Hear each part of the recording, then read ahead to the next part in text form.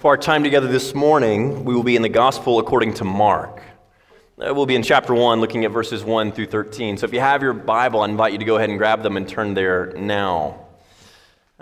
This will be where we will be for our time together this morning. And as you turn in your Bibles, I have a question I want you to consider this morning. Have you ever needed deliverance? Have you ever needed to be rescued?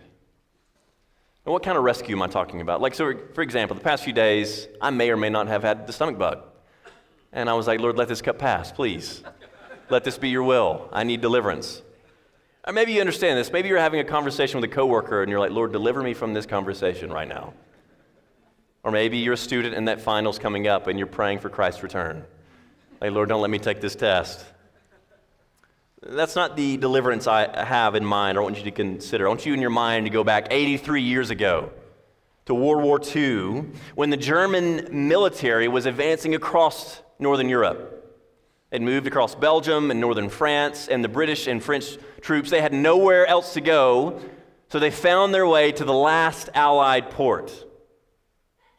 They went onto the beaches of Dunkirk, hoping and longing for deliverance. Stuck between the enemy and the sea, hoping that salvation would come. Have you ever found yourself in that kind of situation? Where you need that kind of deliverance, where if someone doesn't show up, you are not going to make it. Well, in many ways, this marks God's people throughout history.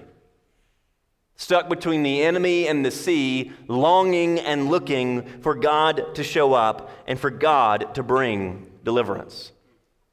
And this is basically, in some sense, this is the context of Mark's letter. Israel, in a sense, was exiled by Rome. They were under Roman rule. They were longing for deliverance. They were longing for God's promises to come true. But would it come true? Would salvation come? Would God be faithful to what He said He would do? And would He send a deliverer? And through our time, through the Gospel of Mark, through these next weeks and months, I would encourage you to have that question kind of pressed in on your mind. How will God deliver His people? How will God deliver His people? That's kind of the main question we'll be seeking to answer this morning as we study and start the Gospel of Mark. So if you have your Bible, look there with me now as I read the first 13 verses. That's what Mark wrote through the inspiration of the Holy Spirit. The beginning of the Gospel of Jesus Christ, the Son of God. As it is written in Isaiah the prophet, "Behold, I send my messenger before your face, who will prepare your way? The voice of one crying in the wilderness, prepare the way of the Lord, make His paths straight." John appeared, baptizing in the wilderness and proclaiming a baptism of repentance for the forgiveness of sins. And all the country of Judea and all Jerusalem were going out to him and were being baptized by him in the river Jordan, confessing their sins. Now John was clothed with camel's hair and wore a leather belt around his waist and ate locusts and wild honey. And he preached, saying, "After me comes he who is mightier than I, the strap of whose sandals I am not worthy to stoop down and untie. I have baptized you with water, but he will baptize you with the Holy Spirit." In those days, Jesus came from Nazareth of Galilee and was baptized by John in the Jordan. And when he came up out of the water, immediately he saw the heavens being torn open and the Spirit descending on him like a dove.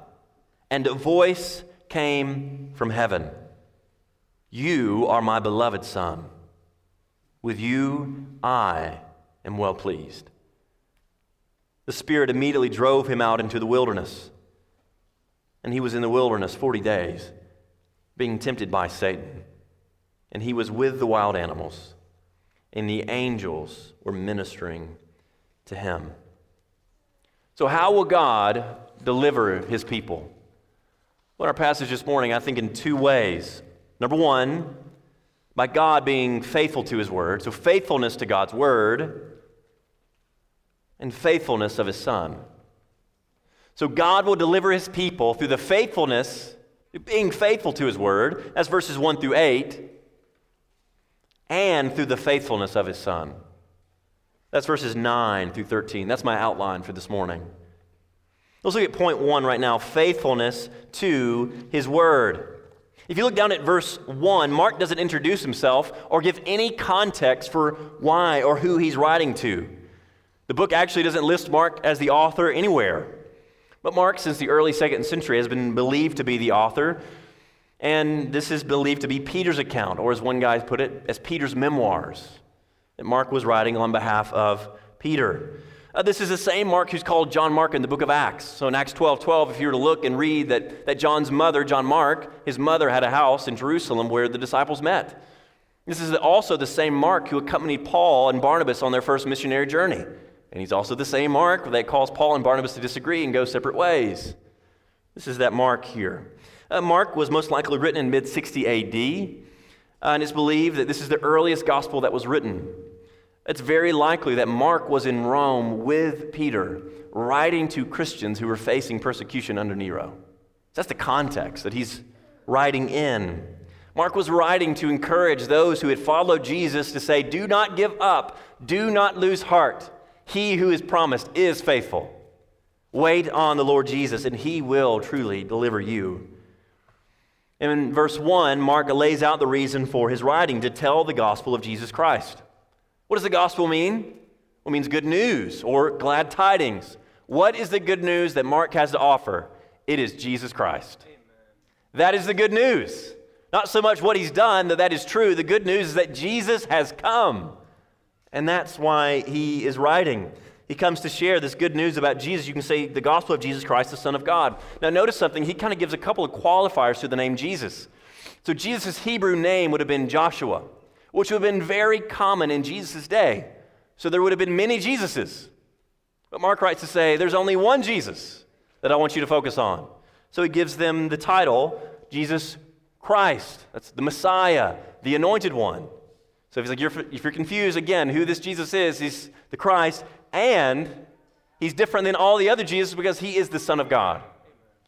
This is just a random note. When you read your Bible and you see the name Simon Peter or James and John, sons of Zebedee, that's actually affirmation that the Gospels are true because these aren't made-up names.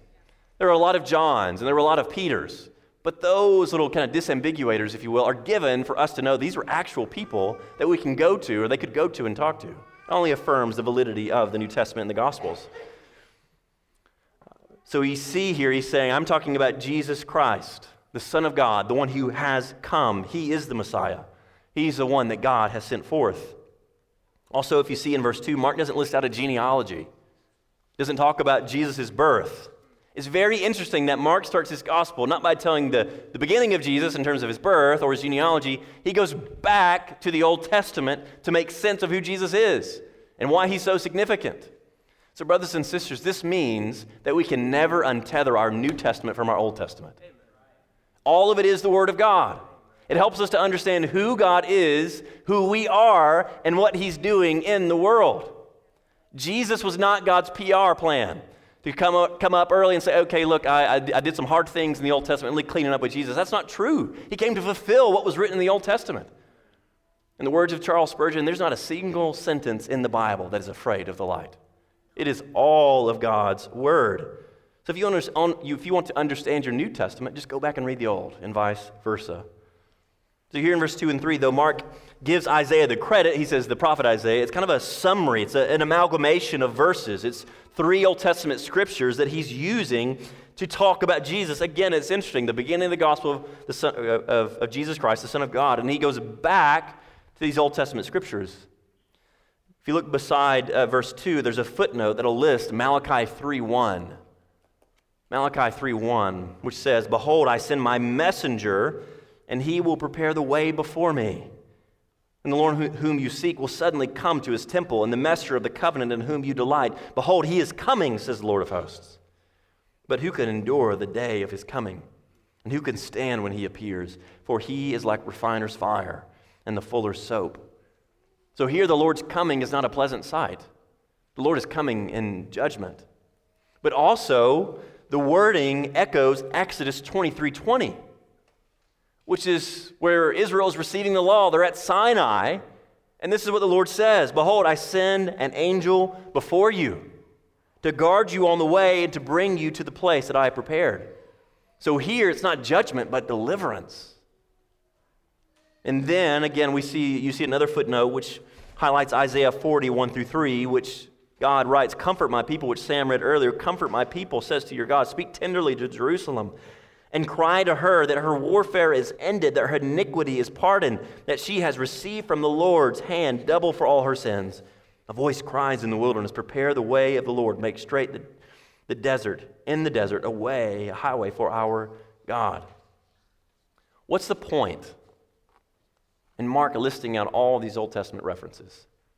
Because he is saying that God is faithful to his promises. He is saying that God's word is true. He's saying that Jesus showing up isn't just some random occurrence. It is something that God has been working towards throughout history. God is faithful to his promises. I want you to notice something very interesting that's easy to overlook. Notice in each one of these passages, who do these passages say is coming? God himself.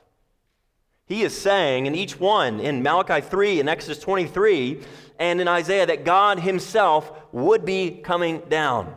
The day that Isaiah and Malachi envisioned where God would come down from the heavens has already come in the Lord Jesus Christ. His coming brought both judgment and deliverance. Now it's partial, correct, right? That Christ will come again where those Old Testament prophecies will be brought about in a greater and complete reality. But Jesus has come down, God himself in the flesh, to deliver his people. But the scripture did not only predict that Jesus would come, there was a forerunner, a prophet that would come before Jesus would come. Who was it? Well, we see here in verse 4, he says, John appeared. So he quotes the Old Testament. He says, someone will come prepare the way. Who is that? Well, John. Now, which John was this? Was this John the sprinkler? John the pedo baptizer? No, it's John the Baptist. Amen? I'm not in the Baptist church. Got to make a good joke. It's John the Baptist. John came baptizing in the wilderness. What was John's baptism for? Why was he baptizing? That seems like an odd thing to do. Well, in verse 4, it tells us that he was doing it for the repentance and forgiveness of sins. It says that people from all of Judea and Jerusalem were leaving the city to come to the wilderness, to the river. It sounds kind of like a second Exodus, doesn't it? They left in Egypt to go to the Red Sea for deliverance. Now they're leaving their cities and they're coming to the Jordan to acknowledge that they're sinful, they're wrong. So here, what we see with John's baptism, it was kind of a preparation. So if you go back to Exodus when they're on Sinai, when these elders were going to go before the Lord, they had to wash their garments clean as an acknowledgement that they were sinful and they were wrong. So John's baptism was basically saying, prepare yourself for the Lord is coming. Cleanse yourself. So for them to go and do this baptism, they were agreeing they were sinful and they were wrong, and they had sinned against God. They were seeking to prepare themselves to meet their God. Here, repentance literally means to change one's mind. If you're here and you're not a Christian, we're so thankful you're here. You're always welcome at our services. I have a question I want you to consider this morning. When is the last time you actually changed your mind? When was the last time you changed your mind? Well, the people around you who are Christians, we're all people who have agreed we're wrong. We're here because we've changed our mind, because we were headed towards sin and destruction, and God was merciful to reveal himself to us, and we have changed our mind and said we're no longer following sin and self, but we're following the Lord Jesus Christ. That's what this gathering is every Sunday. We're a group of people who are wrong, and we admitted we're wrong, and we've come to the one who is right, the Lord Jesus, to make us right and clean before a holy God. Now, to be clear, John's baptism was not Christian baptism. It's different. You can go back later in Acts 19 where the Apostle Paul encounters disciples at Ephesus. They had not heard of Jesus' baptism. They'd only received John's baptism. He said, that's not what you need. You need Jesus' baptism. As one commentator said, those who needed John's baptism also had need of Jesus' baptism. But those who had Jesus' baptism had no need of John's. Mark mentions a strange, subtle detail about John. We see it in verse 6. It seems very random. Why would he mention this? It says this, "Now John was clothed with camel's hair and wore a leather belt around his waist and ate locusts and wild honey." This is very strange clothing, even for today. Now, here's something I want the kids to notice. Kids, if you have a kid's Bible or you watch a TV show, all those shows are about these kind of characters, these people in the Bible who were kind of like amazing and did strange and interesting things, right? But if you notice that all the people in your kid's Bible, the reason the Lord raised them up was for deliverance. When you think about Samson, this strong man, well, he'd come to deliver his people. You think about Moses, who was raised up in an Egyptian household. Why did God raise him up? Well, he was raised up to come to deliver his people. You think about David and Goliath. What is that story about? It's about God being faithful to deliver his people. Think about Elijah and the prophets of Baal. What was God doing there? He was delivering his people. And this here with John the Baptist is an interesting detail, but it's simply God saying, I'm faithful to my promise to deliver my people. That's what it's about. So when you read those stories in your Bible, just remember that God is sending those people out as a faithful person to help deliver those who are in bondage. What's significant about this detail is it echoes Elijah. That's what it sounds like. So 2 Kings 1:8, you can just mark this in your notes and look at it later. They answered him, speaking of Elijah, he wore a garment of hair with a belt of leather about his waist. And he said, this is Elijah. Okay, why does this matter? Why is Mark trying to make the connection between Elijah and John the Baptist? I want you to flip in your Bible to the very last book of the Old Testament, real quick. Very last book of the Old Testament, which is Malachi. And I want you to look at the last chapter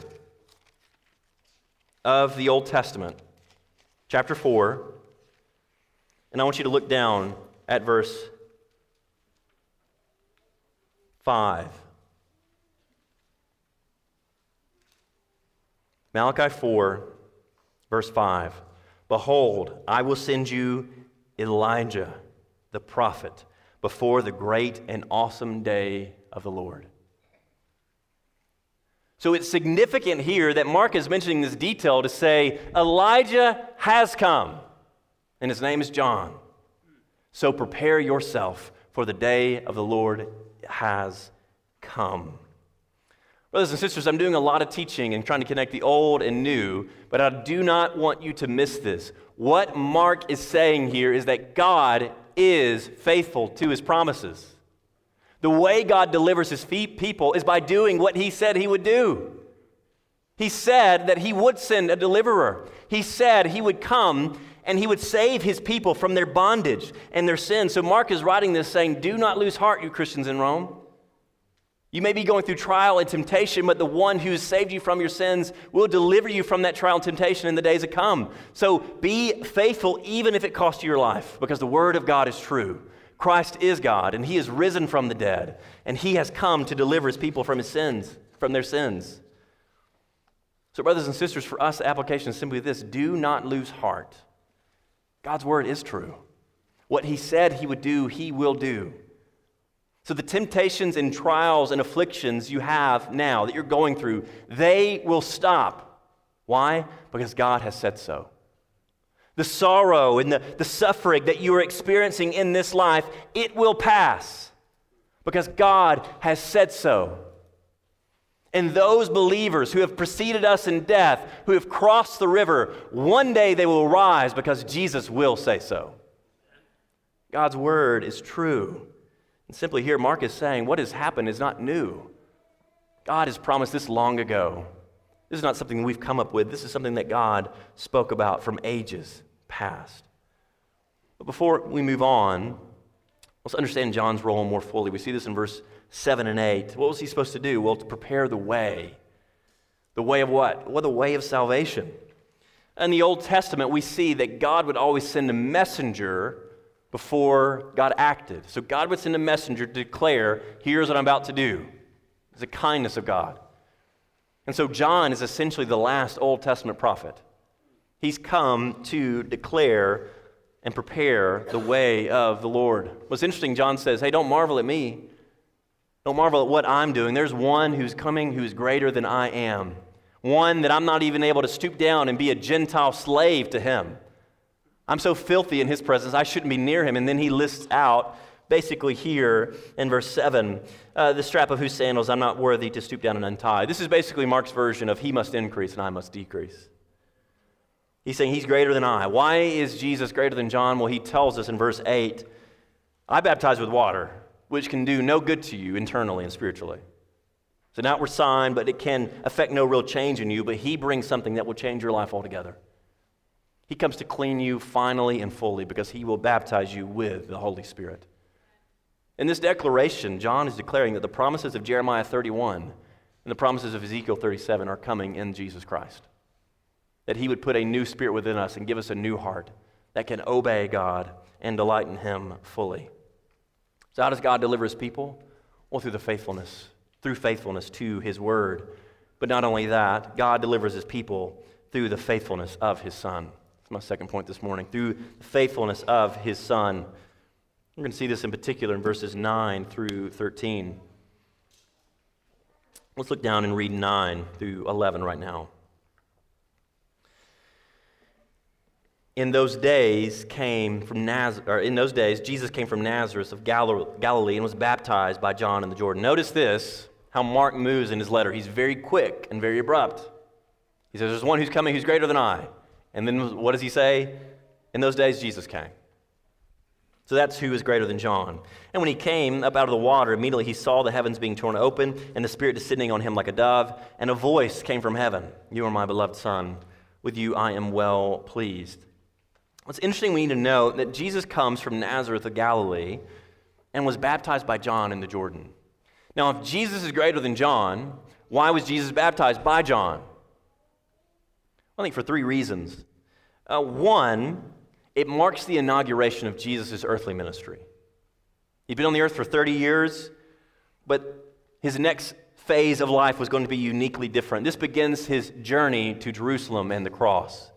The apostles understood this. In Acts 1, where they're looking for a replacement of Judas, what do they say? We need someone who's been with us since the baptism of Jesus until he was taken up from us. So they understood that this was the inauguration of his earthly ministry. As Jesus is stepping into the water, he's basically stepping into his messianic role. Now, the second thing is this. It also shows that Jesus was being submissive to the Father's will. In the gospel account of Matthew, where he's talking about the baptism of Jesus, John's like, I shouldn't be baptizing you. And Jesus says, I'm doing this to fulfill all righteousness. Jesus was the faithful son that Adam and Israel could not be. He's being faithful to the Father's will. And lastly, Jesus was baptized not because he was sinful, but he was identifying with sinful humanity. He was identifying with sinful humanity. As I said earlier, John's baptism represented the fact that God's people were unclean. Their coming forward was a declaration that they agreed with God, they were sinful, and they deserved God's good and right judgment. But Jesus wasn't coming to be made clean. Jesus was coming to make clean. He was coming to cleanse God's people.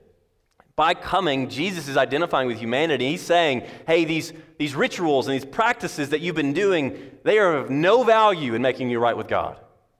They point to a greater reality, something that's greater to come that can actually cleanse you and make you whole and make you holy, and that is me.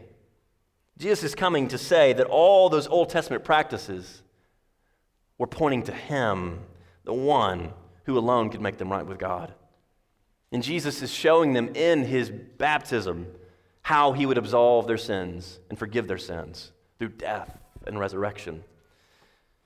We see here Jesus is baptized in verse 10, and then we see immediately, which is one of Mark's favorite words, he says it some 40 times in his gospel, it says immediately the heavens were torn open. The Spirit descends like a dove, and then we hear the Father speaking to the Son. At the very moment of Christ's obedience to the Father's will, the mediator, to be the mediator and Messiah, God literally tears open the heavens. It's interesting, if you go back to Isaiah 64:1, Isaiah prays, oh, that you would rend the heavens. Literally, would you tear the heavens and come down? So in Christ's baptism, in Christ's coming, in Christ's obedience to the Father, he literally tears the heavens open and he comes down. He answers Isaiah's prayer. We see the Spirit descending on Christ like a dove. Though Jesus was God and is God and had the Spirit and was born of the Spirit, he was not becoming something more in this moment. I think this moment is a commissioning of Jesus in his role. coming of the dove is a commissioning of Jesus in his role, and it's also an identification that Jesus is the Son of God. He's the servant that God had promised. I think this is true because God promised in Isaiah 42:1 about his servant that would come. He says this, "Behold my servant whom I uphold, my chosen in whom my soul delights. I have put my spirit upon him." It's a fulfillment of what God said he would do in Isaiah 42. He will bring forth justice to the nations. It's also a fulfillment of what God's servant would say, his prophet would say in Isaiah 61. "The Spirit of the Lord is upon me, because the Lord has anointed me to bring good news to the poor. He has sent me to bind up the brokenhearted, to proclaim liberty to the captives, and the opening of the prison to those who are bound, and to proclaim the year of our Lord's favor, the day of vengeance of our God, to comfort all who mourn." I think Mark is alluding to the fact that the Spirit coming upon Jesus is the fact that who was promised, that person in Isaiah has now come in the person of Jesus. He is the deliverer they had longed for and they had hoped for. Now, why does the Spirit descend like a dove? I really don't know. I've read as much as I can. There's much disagreement on what this means. I simply think it means that a dove is kind of representative of gentleness and meekness, which would mark Jesus' ministry. What does Jesus say about himself in Matthew 11? That he is gentle and lowly in heart. And even if you go back to Isaiah 42 that I just read, listen to what God says about his servant. "A bruised reed he will not break, and a faintly burning wick he will not quench." Shows us the gentleness of our Lord Jesus Christ. Brothers and sisters, if you are in Christ, this is Christ's posture towards you. He's not a harsh Savior. He is a gentle Savior. He is able to sympathize with us in our weakness. Not only does the Spirit come upon Christ to commission and identify him as the Savior of God's people and the servant of God, we hear the Father speaking. The Father declares from the heaven, "You are my beloved Son. With you I am well pleased." At the baptism, Jesus did not become God's Son. It only revealed that he had been God's Son for all eternity. The Father here declares his eternal love for his only begotten Son, and he says, "With you I am well pleased." Can you imagine God saying that? That he's well pleased? Do you have harsh thoughts of God today? Do you think he's only disappointed in you? Do you think he's kind of creeping around the corner waiting for you to mess up so he can say, "I told you so"? Well, brothers and sisters, if you are in Christ, he is well pleased with you. Because we are in Christ, we receive all of Christ's benefits. And he is gentle and loving towards us. He sings over us. He rejoices in us. He complains of nothing in us because of the perfect obedience of his Son. His Son's right status is now applied to us in heaven. And he's making us more and more like his Son, and one day we'll be completely like him for all eternity. What God says here to Jesus, it echoes what we read earlier in Psalm 2, doesn't it? Now, Ben didn't read it, but it's in Psalm 2, which says, "I will tell of the decree. The Lord said to me, 'You are my Son. Today I have begotten you.'" I think here God is revealing and declaring that Jesus is the promised Davidic king. He is the one who would sit on David's throne forever. So in this passage, there's a lot happening. Not only do we see all three members of the Trinity present, but I think God is declaring that Jesus is the promised Messiah, he is the promised prophet, and he is the promised Davidic king that would come. All the promises of God are truly finding their yes and amen in Jesus. This is the one that Israel had been looking for, had been longing for. Now it's interesting. After all this happens, this feels pretty significant. It feels like the right thing for Jesus to do is go get on a horse, grab a sword, rally the Israelites, go down to Rome, and establish the Israelite kingdom forever. That feels like what should happen, right? I mean, he's the one they've been waiting for. He's the one they've been longing for. But that doesn't happen. If you look down in verse 12. What happens after Jesus' baptism? It says this the Spirit immediately drove him out into the wilderness. And he was in the wilderness 40 days being tempted by Satan. And he was with wild animals, and the angels were ministering to him. Again, one of Mark's favorite words, immediately. It's a change of scene. What happens? Jesus doesn't go to Rome. He goes to the wilderness. Why the wilderness? What's so significant about the wilderness? I mean, it seems like a mistake. Again, there should be a celebration, a coronation. He should tell people what he's done and what he's here to do, but that's not what happened. He's cast out into the wilderness, and for 40 days. Does that ring a bell to you if you've read your Bible, read your Old Testament? The wilderness and 40 days, is there some significance to that?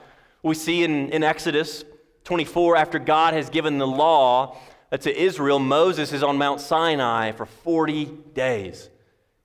He was up there so long that Israel decided they didn't want to worship God anymore. They would make a God in their own image and worship it. We also see Elijah when he defeated the prophets of Baal. What does he do? He's out in the wilderness for 40 days and 40 nights. In listing these details, Mark is telling us something about Jesus. He's saying that Jesus is like Moses and he's like Elijah, but he's different because he's better. What they said and wrote about was pointing to him. We'll see this more fully in Mark chapter 9 at the Mount of Transfiguration. He's saying that Jesus is altogether different. They were a shadow. He is the substance. He is something they could never be. But why was Jesus driven to the wilderness? What was the whole point of him going out there? Well, if you look down in your Bible, it says, being tempted by Satan. So Jesus goes to the wilderness to confront God's adversary. Not the one in Rome who ruled over Israel, but the one who led a rebellion in the Garden of Eden. Satan's name actually means adversary. So Jesus was driven out to confront God's adversary and be confronted by him. The rest of the verse helps make sense of kind of how dire the situation was. He's in the wilderness. He's being tempted by Satan. He was with wild animals. What does that mean? I think it simply means that Jesus was in actual danger as he was in the wilderness. I think it shows as part of his humanity here. Jesus is fully God, but he's also fully man. And I think that's why he references the angels were ministering to him. He was weak and hungry and weary, and God sent angels to minister to him. Brothers and sisters, when we are in trial and affliction, God will minister to us. And some of the ways he does that is through one another. But Jesus in his humanity was weary and weak, and he sent angels to help strengthen him. Now, Mark's account is very short. I would encourage you maybe this afternoon and this week, read Matthew 4 to kind of see his account of the temptation that he experienced in the wilderness. But it's packed full of meaning. Jesus being driven out into the wilderness is communicating what Jesus' whole ministry was going to be about. He had come to confront and undo the works of the devil. He had come to deliver God's people. He had came not to be served, but to serve and give his life as a ransom for ministry. Jesus' ministry would be marked by suffering and then glory, by affliction and then exaltation, by trial and then triumph. In Jesus' first coming, he didn't come to rule, but to die. And being cast out into the wilderness, Jesus is like the scapegoat in Leviticus 16, who was cast out into the wilderness for the sake of the people's sins. He had come to be the son that Adam and Israel failed to be. If you notice, it says here in verse 12, the Spirit immediately drove him out of the wilderness. Does that remind you of anything? Maybe Genesis 3:24, after Adam and Eve sinned, what did God do to Adam and Eve? He drove them out of the garden because of their sin.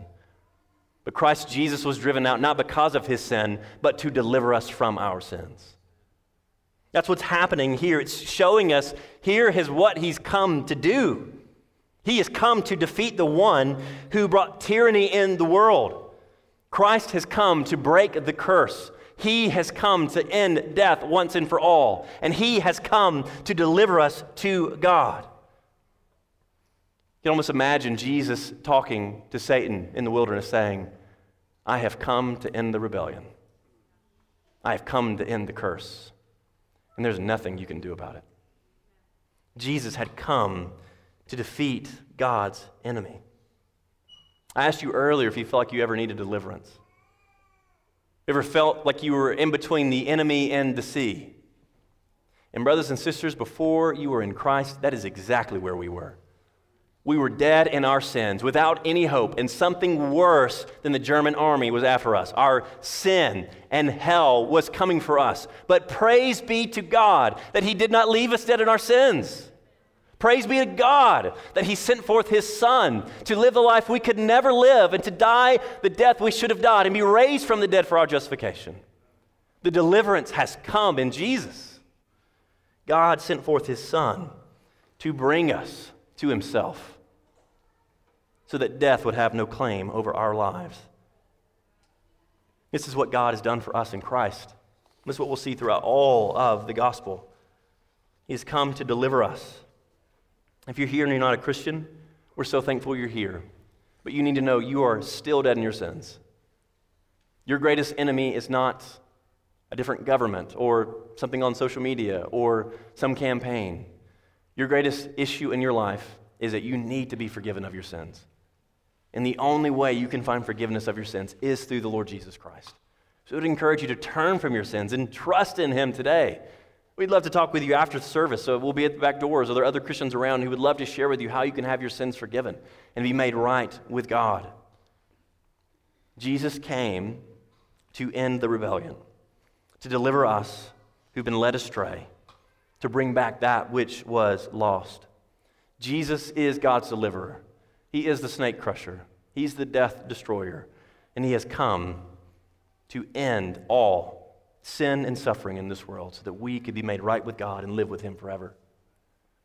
83 years ago, the deliverance of those soldiers finally came on Dunkirk. But it was not what they had anticipated and not how they had anticipated. And 2,000 years ago, deliverance has come in the person of Jesus, but it was not at all how we had anticipated. Those disciples who had followed Jesus, they thought He was going to be king. They thought that He was going to be the one to restore the kingdom of Israel in that moment. But He would be king, not by being thrust on a throne, but by being thrust on a cross. And though for them, their hopes of Jesus being king at His crucifixion died along with Him, but little did they know that His humiliation was actually His coronation. His cross would lead to His crown. As one pastor said, when Christ uttered in the judgment hall of Pilate the remarkable words, "I am a king," He pronounced a sentiment fraught with unspeakable dignity and power.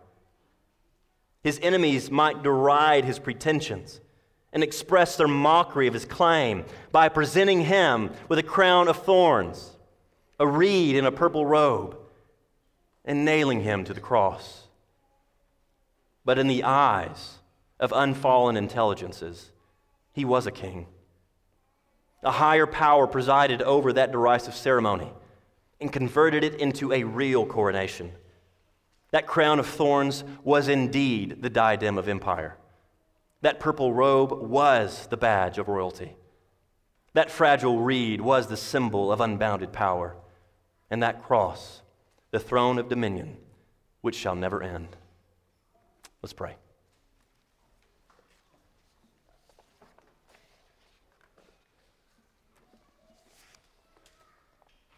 Father in heaven, we do come before You in Jesus' name, rejoicing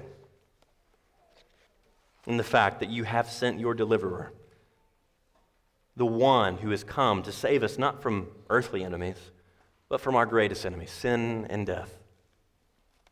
We thank You that we can come to You with confidence and that one day this salvation will be complete, that what Christ began at His resurrection will be completed when He returns. Father, we do ask that we would be a people who'd be the happiest people in all the world because our sins are forgiven. We pray You to get great glory for Yourself as we live and submit ourselves to Your word this week. And we pray for those among us who don't know You, that You be gracious to save them. Cause them to trust in You, we pray. In Jesus' name, amen.